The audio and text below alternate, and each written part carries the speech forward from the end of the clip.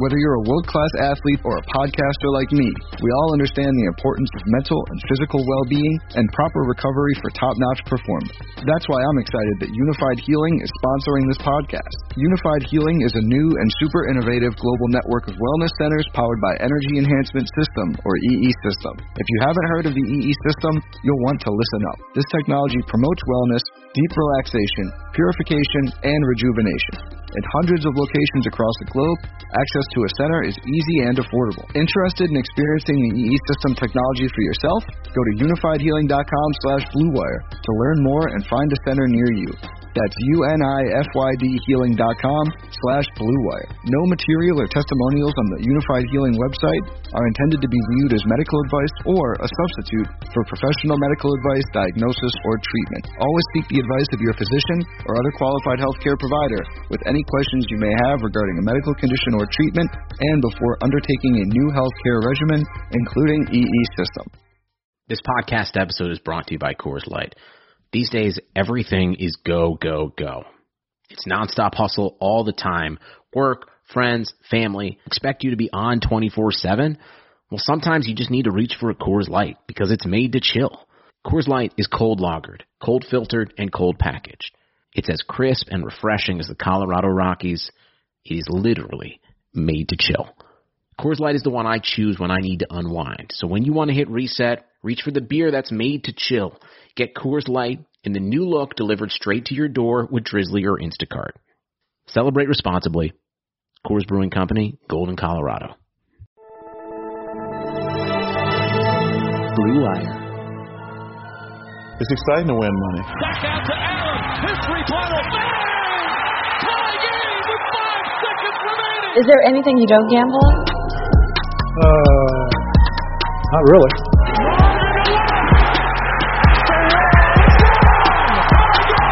Gambling gods, fickle bunch. Oh yeah, so easily offended. Gambling's not your problem. You're just an idiot. And we welcome you into a full slate of Blue Wire Gambling Podcast. It's the middle of February, which means we're hitting the college hardwood hot and heavy. My name is Greg Frank. Find me and all of my gambling picks on Twitter at UndercoverGreg. Joined, as always, by our college basketball partner in crime, co-host Bill Christie at Larry's Locks 2. You know him as Lucha Larry on gambling Twitter. Bill, good to have you aboard again. How you doing? Doing all right. Moseying on through this week. It hasn't been too kind, but been minimizing damage pretty much as we've gone. Heading into today, it looks like should have a profitable day today, and then hopefully we can carry that through tomorrow and Sunday and make it a profitable week. Always the goal. Get a little something for the missus, Valentine's Day? Yeah, got a little something up the sleeve.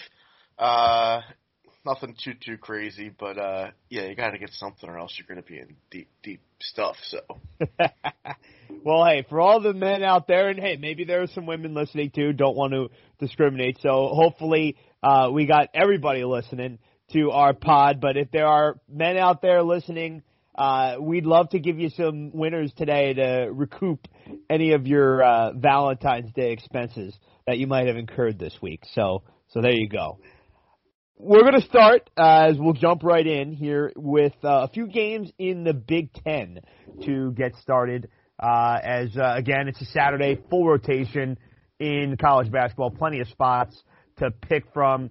And we're going to start in Columbus in, I think, one of the better games of the day, and it happens to come at 12 noon Eastern Time. It's the Indiana Hoosiers traveling to Columbus to take on the Ohio State Buckeyes. Indiana catching 6.5 here, total of 139.5 between these two teams. Bill, I'm curious as to how you're getting at this. Nearly a crossfire, as we have some consensus plays in the middle of the pod. We're going to end with a crossfire. Nearly started with one. I'm going to be on Indiana here, plus the points for the full game, but I'm going to let you start on Ohio State in the first half. Yeah, I mean, pretty simple fact that Indiana's -3, first half point differential on the road, Ohio State being +7, and they've been consistently solid in these first halves over the course of pretty much the entire season. You can go back each game and take a look. They were covering against Maryland last game. Previously against Iowa was one where they were actually down, but again, on the road. Against Michigan State at home most recently, they were up 12, so they were covering there. Home against Penn State, they were up by 4, which would have been a cover there. So just recent form as far as the first halves. Buckeyes have looked good in these first halves. And then when you flip it on the other side, and you go to Indiana on the road, they were struggling against Northwestern. They trailed in that one after the first half on the road. Previous to that, you'd have to go all the way back to January 21st, but they had Iowa. They were down 6 on the road. That would have been a loss as well. So it's just basically the fact that Indiana has struggled in the first half on these road trips. Ohio State has looked strong at home in the first half.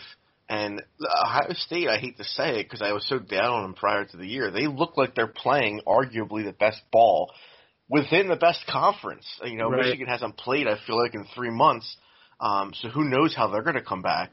But, I mean, you look at Illinois tonight, and they're struggling against Nebraska in overtime. Iowa's taken losses recently. There's no team that's really risen above the rest. I mean, you could argue Michigan, but, again, they haven't been playing. Played, right.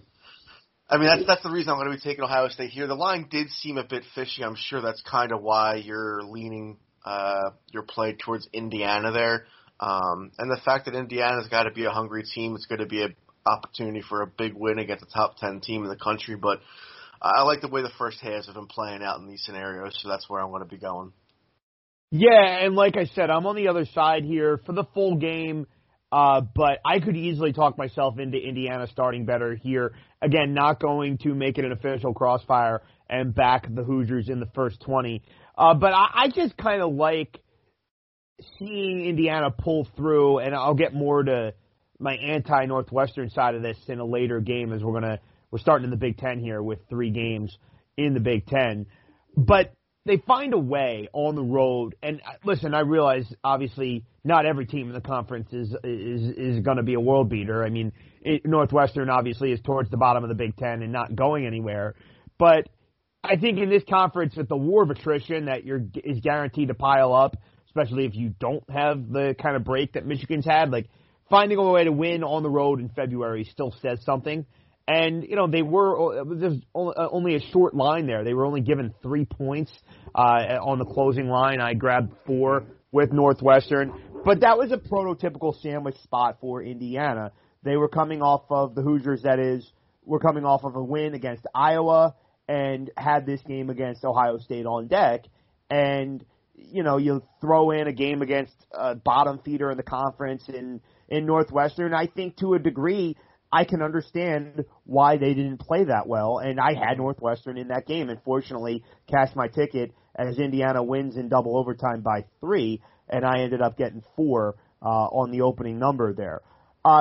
So what I'm getting at is when you see these teams in look-ahead spots find ways to still pull through when it's clear that they didn't have their best, and then they're stepping up in competition, one could argue that all of a sudden they're in for a rude awakening. I tend to look at that more as a positive and find that more to be a bet-on type of signal as far as, okay, they won with, let's call it a C effort against Northwestern. I expect them to be better because they honestly have been playing well recently and on the road all season. Indiana is 4-1-1 against the spread in true road games.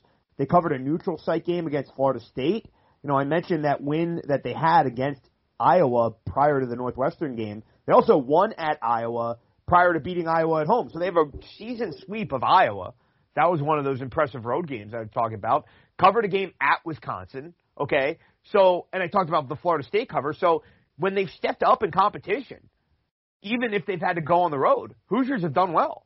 And so I expect them to play a lot better here than they did against Northwestern. And as I said, I think the fact that they still found a way to win the game straight up in a conference like this that's just going to wear you down and beat you up so much, I still think there's something to be said for that in the middle of February. Last point here, I think Ohio State's getting expensive in the marketplace. 2 weeks ago, and we're going to get to Michigan State in a minute here as you got to pick on them. 2 weeks ago, Michigan State goes to Columbus and is a 5.5-point road dog. Okay, now the Buckeyes are laying 6.5 at home against Indiana. You know, it just seems like they're a little offensive here. Say that again. Michigan State? Michigan State goes to Columbus 2 weeks ago and is a 5.5-point road dog. Okay? Mm-hmm. You with me? Okay. Yeah. Now Indiana goes there, and Indiana's a 6.5-point road dog. So, are you getting at the point of like, oh, well, what's going on there? It's Ohio State or pass? Is that kind of what you're saying? Well, no. I mean, I would think that because I just think it's clearly everybody's seeing Ohio State win. Mind you, in between that Michigan State game I mentioned and this game against Indiana, Ohio State picked up a road win at Iowa. So I just think Ohio State's a little pricey here, and against an Indiana team that I trust and is playing well. You had them, and they gave Illinois all they could handle in a game in Bloomington a couple weeks ago. I don't see how that doesn't continue here. I think the line's too big. Hoosiers get the cover. Best of luck, sir. On that note, let's keep things moving and go to East Lansing, where we're going to stay in the Big Ten. The Michigan State Spartans catching 4 at home against the Iowa Hawkeyes, total of 152. Bill, you're on the Spartans here, and I'm curious. They have picked up a few wins. They did cover against Iowa the last time they played. Is this just a matter of you thinking that they're at least doing enough good things there, at least the guys in the green and white, where for 20 minutes they could keep up with Iowa? Yeah, pretty much. That's what I'm looking at. And let's be real, Iowa has been very fraudulent as of late, and I know a lot of people have been saying that all year. But they've had some really, really strong outings, but they just don't seem to want to play defense at all. And that's going to be a problem come tournament time. However, we're not talking about the tournament. We're talking about, lowly Michigan State. I think they're 10-7 coming into this game. On the outside looking in of the bubble, which is crazy. But although they're on the outside looking into the bubble, they could still get on the bubble. And we all know how the committee tends to favor these blue blood programs when they are in those situations. So the door is very, very slightly open still for Michigan State. I still believe in Izzo being able to get these guys up and ready to go.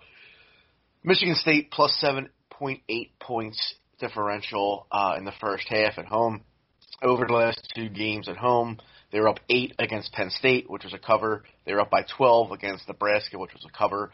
Flipped the script over to Iowa, and they've had some struggles in the first half on the road recently. They were down by 2 at Indiana. That was a loser. They were also down by 2 to Illinois. That was also a loser. So it is a bit of a revenge spot here. They were only down by 5 at halftime to the same Iowa team on the road. So the fact that I'm catching 4 here in the first half, I like my spot here. I wouldn't touch them on the money line for the first half, but I like getting the points here, and that's what we're going to be playing. Yeah, I'm going to stay away. I had Iowa in their last game against Rutgers. I kind of thought it was a little bit of a get-right spot for the Hawkeyes, and they do win that game by double figures. And for what it's worth, you mentioned Iowa not defending as much. The last couple of games, they've at least been a little better on that end of the floor, holding Rutgers to 66 and Indiana to 67. But, hey, maybe there is a little bit of some late-season magic here for the Spartans. I mentioned it being competitive against Iowa, winning, granted not covering, against Nebraska and Penn State in their last couple games. Maybe they are starting to find a little something. And, this, I will say, this line also felt really short. Just based on the perceptions of these two programs, at least for the seasons. And you're right, Iowa has kind of been relatively unimpressive the last couple weeks, so maybe the line's about right. But whenever we see a line like this, we talked about this a little bit earlier in the week. And again, I'm not saying this is like a holy crap, what's going on, like not like Michigan State's favored here or anything. But this did strike me as a little bit of a short number. And whenever we're talking about teams like that where, the line just seems a little off and we're backing them solely on the funkiness of the number, we mentioned how those teams often need to get off to good starts because if I know you're only playing Michigan State in the first half, but I think it's one of those spots where if Michigan State, we're going to know pretty early here if the Spartans have a chance, and if Iowa jumps off real quick and it looks like Iowa's back, then they're going to win this game by double digits easily. So I think I'm with you in terms of if you're Michigan State, you better start well or you're not going to have a chance in this game. Right, exactly. Agreed. Let's wrap things up in the Big Ten before we move to the rest of the conferences. And I want to go to Piscataway, where I'm going to look to Rutgers. This is a 5 o'clock Eastern start time. Rotation number 692. Rutgers is a relatively steep home favorite, laying 8 against Northwestern, total of 138. And this is going to be one of my shorter handicaps, only because it's just a spot that I liked. I mentioned the Indiana win against Northwestern. Northwestern had countless opportunities to close that game out in regulation in the first overtime. Couldn't get it done. And I was just sweating galore, figuratively, obviously, thinking that they were going to even cover because, as you always say, Bill, college overtime is where college basketball dogs go to die, and only getting 4 felt like that's where I was headed with Northwestern. So fortunately they get me the cover. But as I'm watching, because that Northwestern got off to a good start that game. That was like, I'm watching that game thinking, all right, I nailed the handicap here, sandwich spot for Indiana. Here we go. Northwestern's going to win the game, and I got 4 points anyway. And they're just self-destructing and finding every way not to do that towards the end of regulation and the end of overtime, and they did end up losing the game. And when it's a team like Northwestern that's closer to the bottom of its conference standings and isn't going to March Madness and doesn't have much to play for, I have serious questions as to how they're going to get back up that next game. And one of my buddies brought this up as well, who was watching the game and was on Northwestern. He had him in the first half, so he had far less of a sweat. He goes, you fade the crap out of these guys the next game because when you lose like this and when you're a team like Northwestern and you already don't have much on the line, it is not going to go well, especially in a league like the Big Ten. So that's all the anti-Northwestern stuff here. And then let's look at Rutgers. They're coming back home off of a double-digit road loss against Iowa. Have to think that they're probably a little angry, ready to take some anger out on Northwestern. And another reason I kind of like this, Rutgers already had a 5-game losing skid in January, which included losing to Penn State. So I think if you're Steve Pikiell, you're probably saying to your guys, hey, we need to have a laser focus here, and we need to start playing our best basketball going into March, and we cannot go into another skid like we had in January. And while we lost at Iowa, that's one thing. We really got to right the ship here against the team that we should absolutely beat. I think they drop the hammer here and win by around 15 points. I'll take Rutgers -8 for a pick. I know they burned us before on this pod, but I'll take the Scarlet Knights. Yeah, I'm going to be probably passing on this one, and it's mainly because of the fact that Rutgers is also in that same kind of spot that you mentioned that Indiana was in when you played them against Northwestern last time, right? Because you got Rutgers coming off. I mean, there was a loss. They lost to Iowa. Now they have Northwestern. Right, but again, that's why I think of it more because, remember, Indiana beat Iowa. Right. So I just kind of like the fact that they're coming off the loss. Like, I'm expecting a laser-focused team. Okay. Yeah, I mean, I can see it either way. The only thing, obviously, that worries me is the fact that they're going to be headed out to Michigan next. And, I mean, who knows what Michigan's going to be like by that point. But I do feel like Rutgers is going to have to be looking a little bit ahead in that because that's going to be the last-ranked team that they play the rest of the way. And if they want to, I mean, I guess, is Rutgers on the bubble, 11-7? It's definitely going to matter for seeding, but to solidify them, I think with a win at Michigan, I think that's all but solidifies them into the tournament. So that'll be a big game. So I would worry a little bit about the look-ahead spot, but again, I mean, your handicaps seem pretty on point, so best of luck there. Let's go from a former Big East team, the Rutgers Scarlet Knights, to a few current Big East teams, and we're going to start with a game that maybe not have as many sets of eyes on it, but nonetheless, as we always say, all tickets cash the same. And it's the Butler Bulldogs traveling to the nation's capital to take on the Georgetown Hoyas. We're seeing Butler catching 1.5, total of 132. This is the first of 3 consensus plays that myself and Bill are going to give out.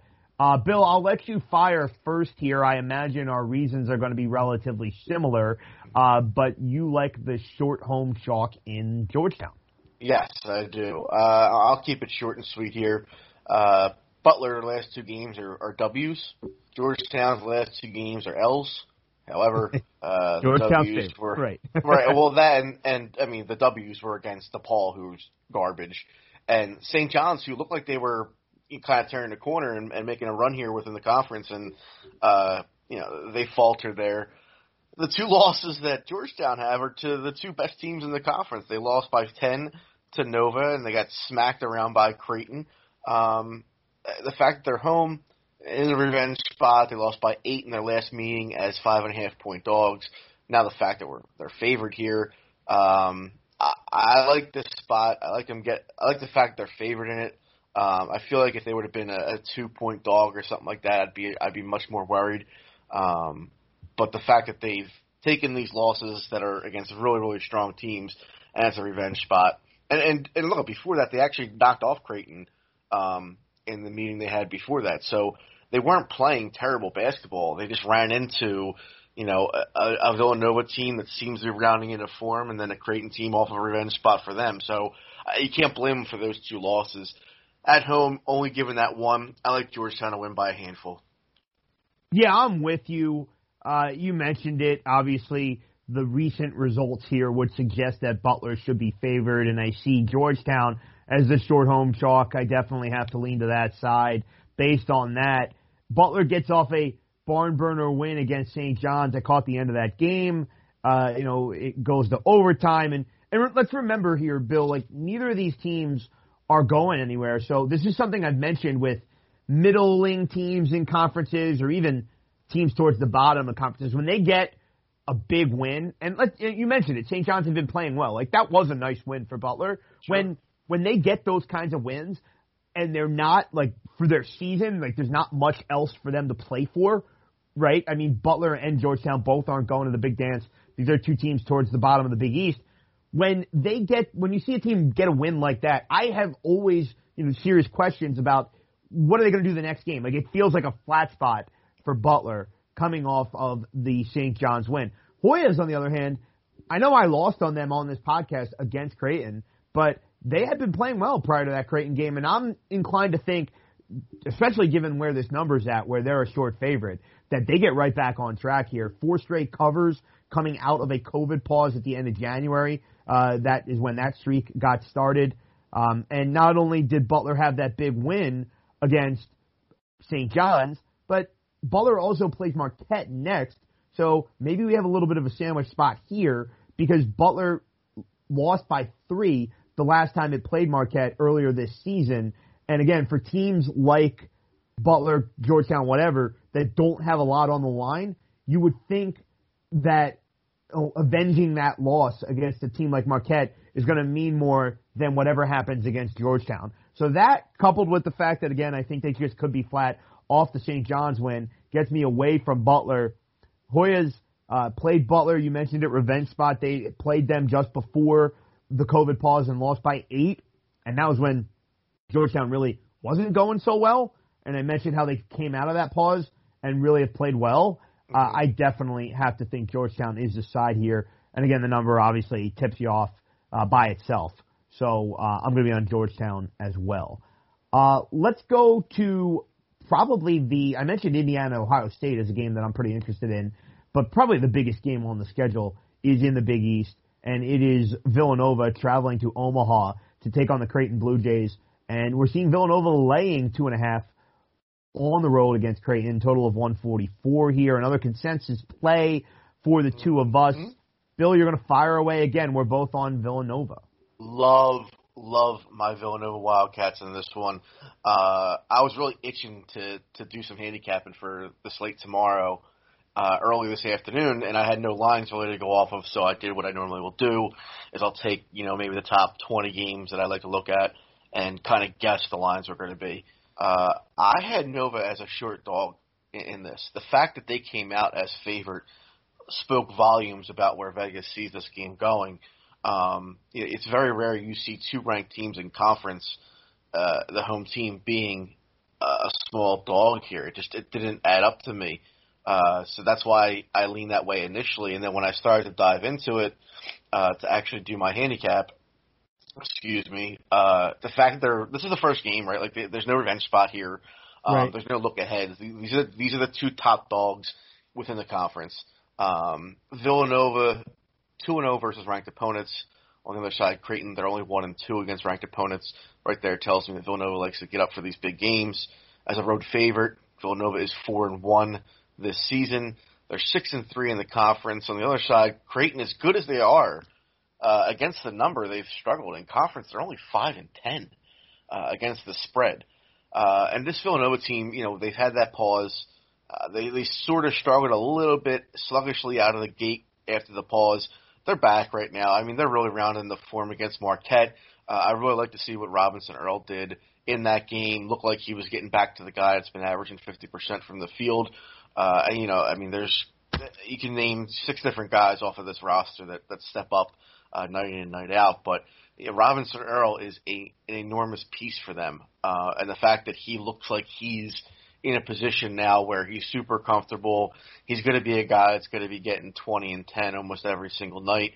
And to be able to rely on that when you have all these guards that can come in and just fire away. And that's the other piece. I can't remember what I looked at on KenPom, but I don't believe Creighton defends the 3 that well. And we all know that Nova loves to shoot that. So if they get hot from the outside, it could be getting dark early out there in Omaha. So give me the Wildcats. Lay the points. I see them winning this one and doing it fairly easily.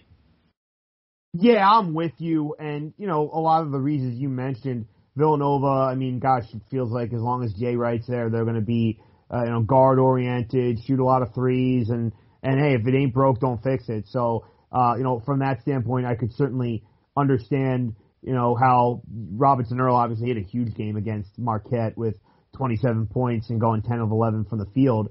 But obviously, really everybody did. They scored 96 points. So, Gillespie, we know he can kind of heat up at any time. And I think for me, though, I mean, you lay out a lot of the pro-Nova angles.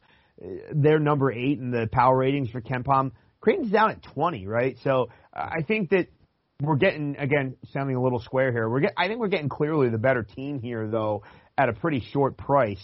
So that makes me pretty interested in Villanova when you're talking about a line of just 2.5.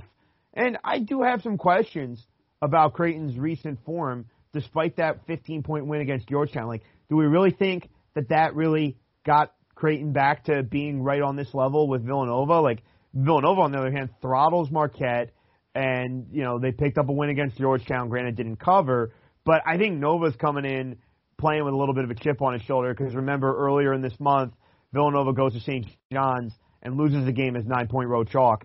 And, I think you saw them immediately respond with back-to-back double-digit wins. Now it all comes to a head going to Creighton. And again, as I said, it's a Creighton team that prior to that victory wasn't playing that well, had failed to cover the last 3 games. The Blue Jays had, that is, prior to the Creighton or the Georgetown game. So I think this is a great spot for Villanova to make a statement here and say this is still our league. We had a hiccup against St. John's, but we've righted the ship the last couple games, and now the whole nation or most of college basketball fans are going to be watching us now. Villanova wins the game by probably 5 to 8 points, I would say at least. Yeah, so, I wasn't really looking too much at the Creighton recent form, but as you're talking, I'm starting to look at it, and my God, they lost at Butler by 4. They followed. They were with a 14-point dog at home against Georgetown and lost. Yep, and then they lost by 4 against Providence. 14-point favorite, excuse me. Yeah, their only win of decent was against UConn, but they didn't even. I mean, depending on where you got the number at, probably didn't cover there. They beat Seton Hall by 4. They only beat DePaul by 7. They lost that Georgetown team, like you said. They struggled against Marquette and only beat them by 3. And they finally got right here with Georgetown. Yeah, they don't look that hot coming into this game. And like you said, Villanova, I always talk about it. It's those losses, like they had to St. John's, sometimes they're a blessing in disguise. And that's kind of seemed like what it was for them. It was a little bit of a wake-up call. Hey, this conference isn't phenomenal, but it's still, you got to be able to come in and actually play, A-level ball when you come into I was these going to say, it just kind of feels like Creighton's going through the motions, and Nova's not the team you want to play when that's happening. No, and like I said, if they shoot well from the outside, which they're very capable of doing, watch out because it can get dark really, really early. So hopefully we're both right on this one. We get another consensus win for the people, and everybody can pay off that credit card debt, like you said, on Valentine's Day. There you go. Well, a few more picks for us here on Full Slate. We're going to go back to the early window of games as we have a 1 o'clock Eastern tip in the Big 12. Final consensus play on the pod features the Oklahoma Sooners traveling to Morgantown to take on the West Virginia Mountaineers. We're seeing Oklahoma catching about 2.5 at some shops. Total of 144 in this one. I'll start as we're both going to be on the Sooners. Bill, we've mentioned this on a few pods previously. This is just it got a little lighter with West Virginia's game against Baylor getting postponed because the Bears are having some COVID-related problems. But we're in the middle of a stretch here, and this is what I was getting to. We've been mentioning this stretch of West Virginia conference games where it is a bit of a gauntlet, to say the least. Kansas at Texas Tech. Now they play Oklahoma. They had Baylor on the schedule. As I said, that game's postponed now. They still got to go at Texas after this. It just feels like sooner or later, and I know this was part of my handicap on why I like Texas Tech last week, or at the beginning of this week, and I lost, but I'm going back to the well, and, I just think eventually here you're going to see West Virginia get a little bit of a gut punch in these league games. And hey, Oklahoma, let's give the Sooners credit. They're playing well, and it feels like they're kind of flying under the radar a little bit in the Big 12. I mean, ESPN had the Texas Tech West Virginia game, on Monday night this past week, and Oklahoma gets that big non-conference win last week against Alabama, and here they are. They have a previous win against West Virginia. Here they are, and that's really what interested me here. They were a 1.5-point home favorite against West Virginia back on January the 2nd. Now they're a 2.5, 3-point dog. And I know that January 2nd was a long time ago. That was over 6 weeks ago. But having said that, it's not like Oklahoma really regressed at all since that game. They've won 6 of 7 and covered 6 of the last 7. And I mentioned it, one of those wins was a non-conference win against Alabama. I just think eventually here, this tough stretch is going to catch up to West Virginia. And here, on Monday I was laying 6 against them, and so I was willing to, now I'm getting, 2.5, 3. It just, and I'm not saying Oklahoma's as good as Texas Tech, but it kind of feels like they're all right there in this tier behind Baylor in the Big 12. As I said, Oklahoma won the last game 75-71 against West Virginia. Total in this game is at 144. And, if this game hangs around in the 70s again, comes down to the wire, comes down to a possession, I think the Sooners can get the cover. We talked about this as well with West Virginia. They've been playing all these super high-scoring games, and scoring in the 80s and 90s on a regular basis. Well, again, we're having a total at 144. If there's a game, one of these games that they get picked off in, obviously they're not going to score as much, and it's going to be a game decided in the 70s. Tell me why it's not here. I'll take Oklahoma plus the short number. Yeah, I'm with you on this one. Looking back at it, you're saying how there's, the tier right below Baylor. It is absolutely crazy to look at what these previously ranked Big 12 teams have been. Team in Kansas, they were ranked as high as 3rd at one point this year, not in the top 25. Texas, I think they got all the way up to at least 4, if not 3. You have Texas Tech, who's been as high as 7. They're still in the top 25, though, right? Texas? Oh, yeah, definitely. Yeah. But I'm just saying, there's just been so many of these Big 12 teams that have cracked the top 10, and even a few that have cracked the top 5. But it's just kind of been this, ebb and flow to it. And again, we've talked about this before, those numbers before the team name mean absolutely nothing.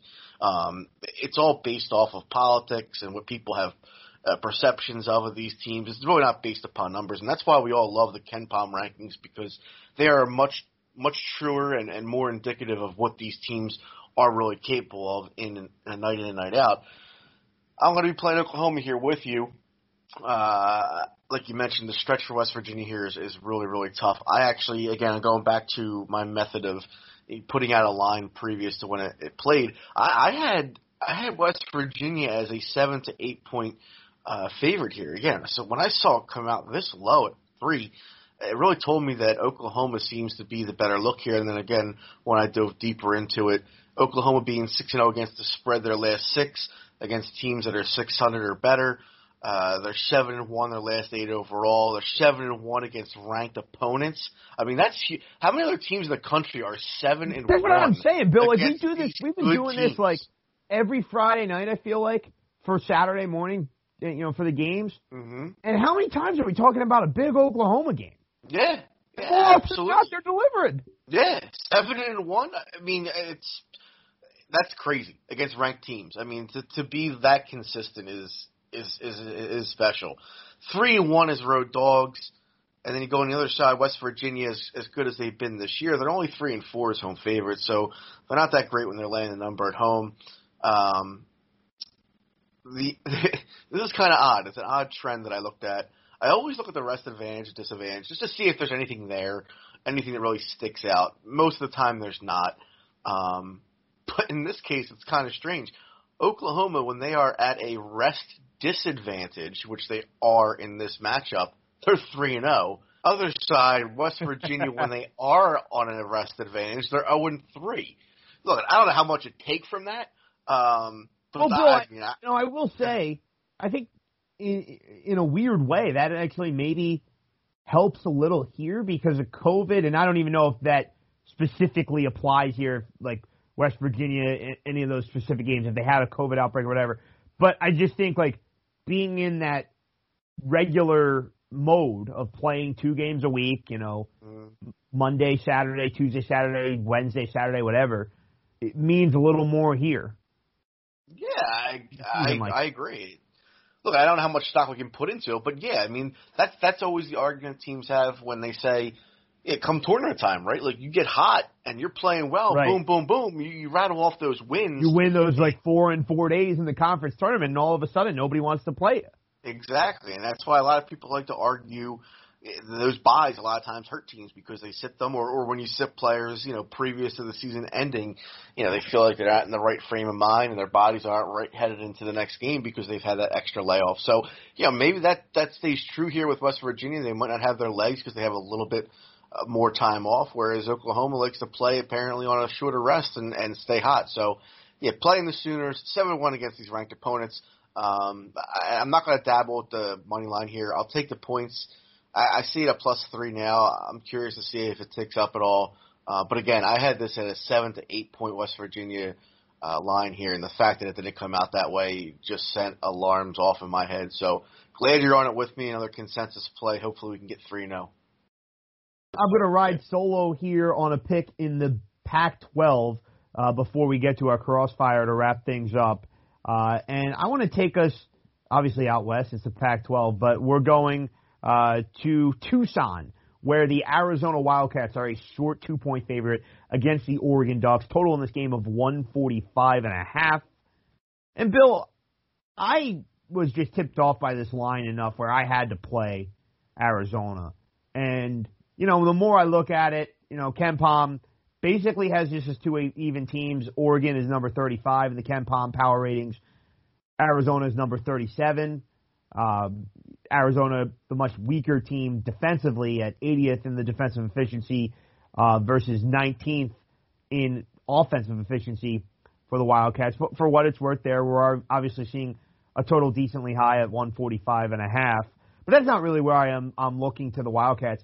I'm seeing Arizona favored and just thinking, well, again, it's the middle of February. Arizona's got this self-imposed postseason ban. What are they really going to be up for? That's always going to be something you question with these teams. Whereas Oregon is smack dab on that bubble. And it kind of reminded me a little bit, obviously to a much lesser degree, because the line was around pick when Oregon went to Arizona State. And I'm just thinking, well, in these games when Oregon really needs to win and is a short dog, it just opens your eyes a little bit. And that's kind of what I was thinking here with Oregon traveling to Tucson and getting 2 points. Then when you look more at Arizona's recent form, again, I think this kind of speaks to my point about these teams with the postseason bans. Like, we never really know what we're getting. 5-5 straight up last 10, 4-6 against the spread last 10 is Arizona. So you're throwing a dart here, and maybe to a degree that's what I'm doing. But I think here, Arizona's saying, okay, this is our season. The next 3 games for Arizona, Oregon, at UCLA, at USC. I think they're saying, for recruiting purposes, for their own team morale, we're playing 3, definitely 2 of the California teams, tournament teams, and maybe a 3rd in Oregon. So I think they go balls to the wall here. Like, this is, as I said, their season because they're not going to be in the Pac-12 tournament, obviously not going to be in the NCAA tournament. And particularly with this game at home, with Oregon, Arizona looking at Oregon thinking they can put a dent in Oregon's tournament resume, and seeing Arizona laying a short number here, it was Arizona or a pass for me. Not my favorite play of the podcast here, but enough for me to play the Wildcats minus the short number because I was on Arizona State against Oregon, as I mentioned. Oregon wins that game. It's not that close, and they're still a 2-point dog here. Like, it's just not adding up, so I'll take Arizona. Yeah, and I guess I'd probably be with you on this, but I got burned in that Arizona State-Oregon game, so that worries me. Jumping on the other Arizona team, kind of in the same spot, about the same number, I'm going to be a pass on it, but best of luck on that one. Certainly appreciate that. Let's wrap things up in the ACC for what should be another fun game in Charlottesville. Maybe Bill doesn't think so, as the North Carolina Tar Heels make the trip to the University of Virginia. The Hoos laying 6.5 at home, total of 129.5. We're going to have a crossfire here to wrap the pod up.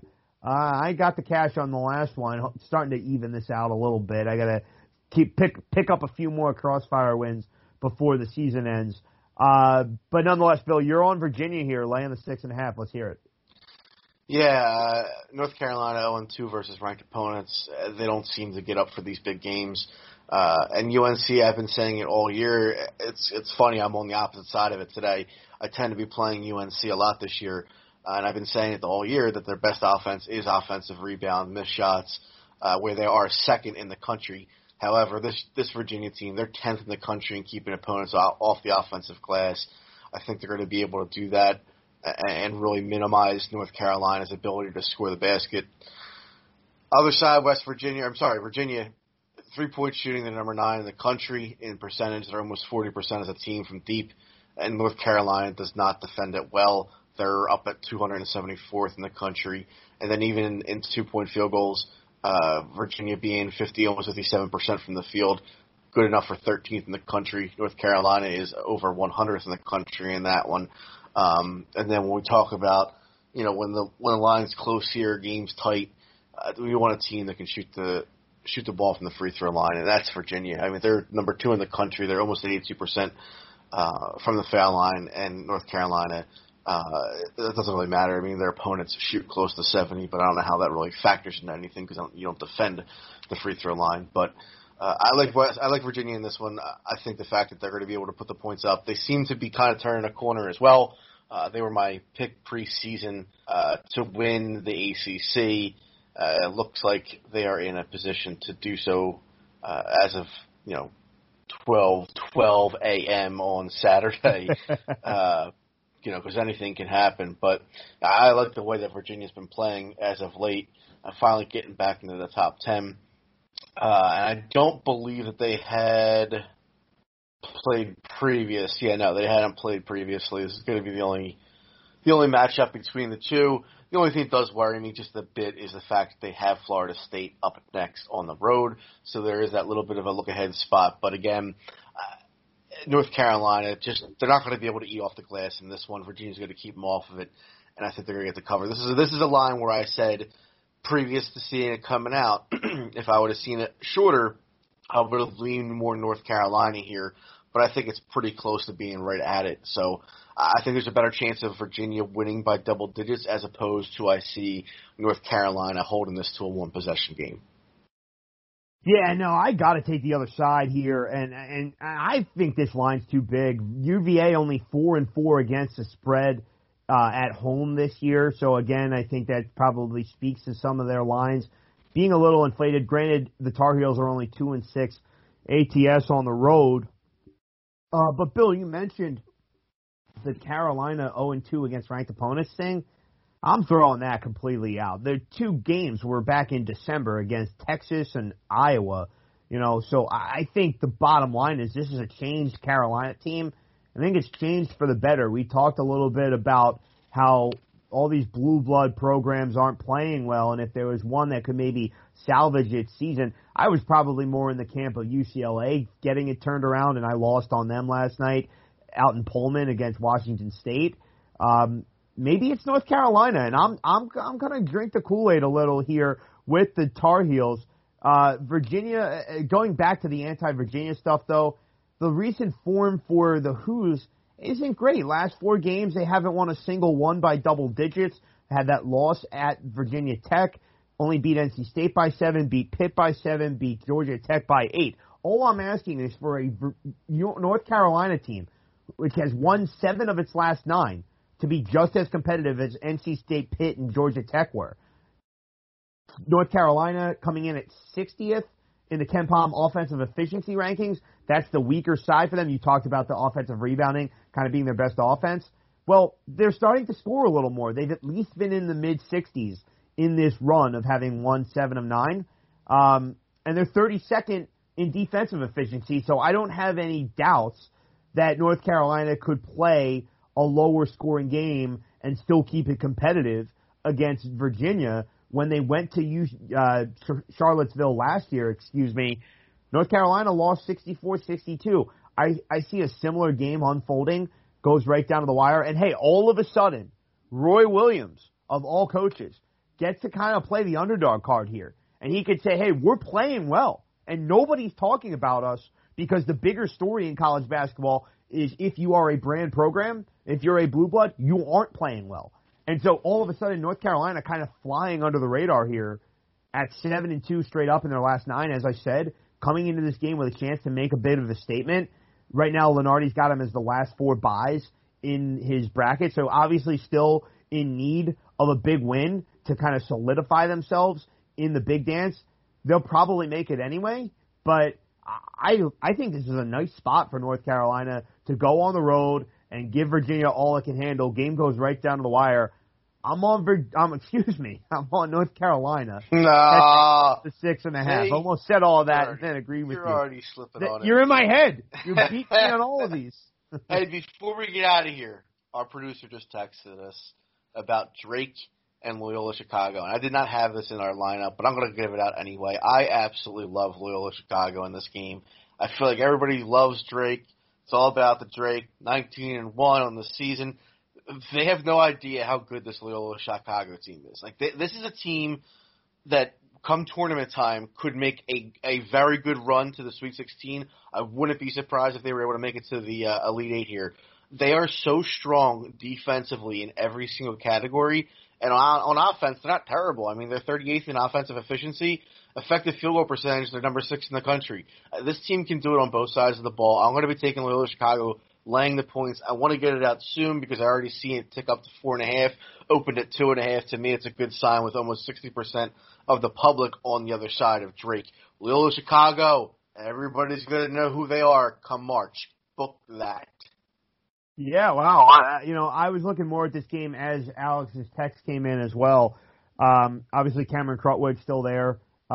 He had played a role in their run to the Final Four with that Sister Jean team back, 3-4 years ago now that was. Yeah. And Bill, will be interesting. I'm not going to have a play here, but this is definitely a score that I'll be keeping an eye on because let's just step aside from the handicapping for a second. What do you think happens here with whoever doesn't win the Missouri Valley? Like, I think Drake is worthy of an at-large, but gosh, I'm always intrigued by how these mid-major teams that are seemingly good enough to get at-large bids, how they're handled. Yeah, I don't know what the answer is going to be. If any year, I feel like this could be a year where you would have two of these teams get in, and I think it might really rely on what happens in these two matchups they have tomorrow and Sunday. If it's a split, then I can see Drake, not solidifying their spot in the tournament, but I think that's going to be a huge help for them, being at the only ranked opponent they're going to be playing all season. But it's tough. But again, of all years, this is such a wacky year with so many top programs that aren't going to be making the tournament this year.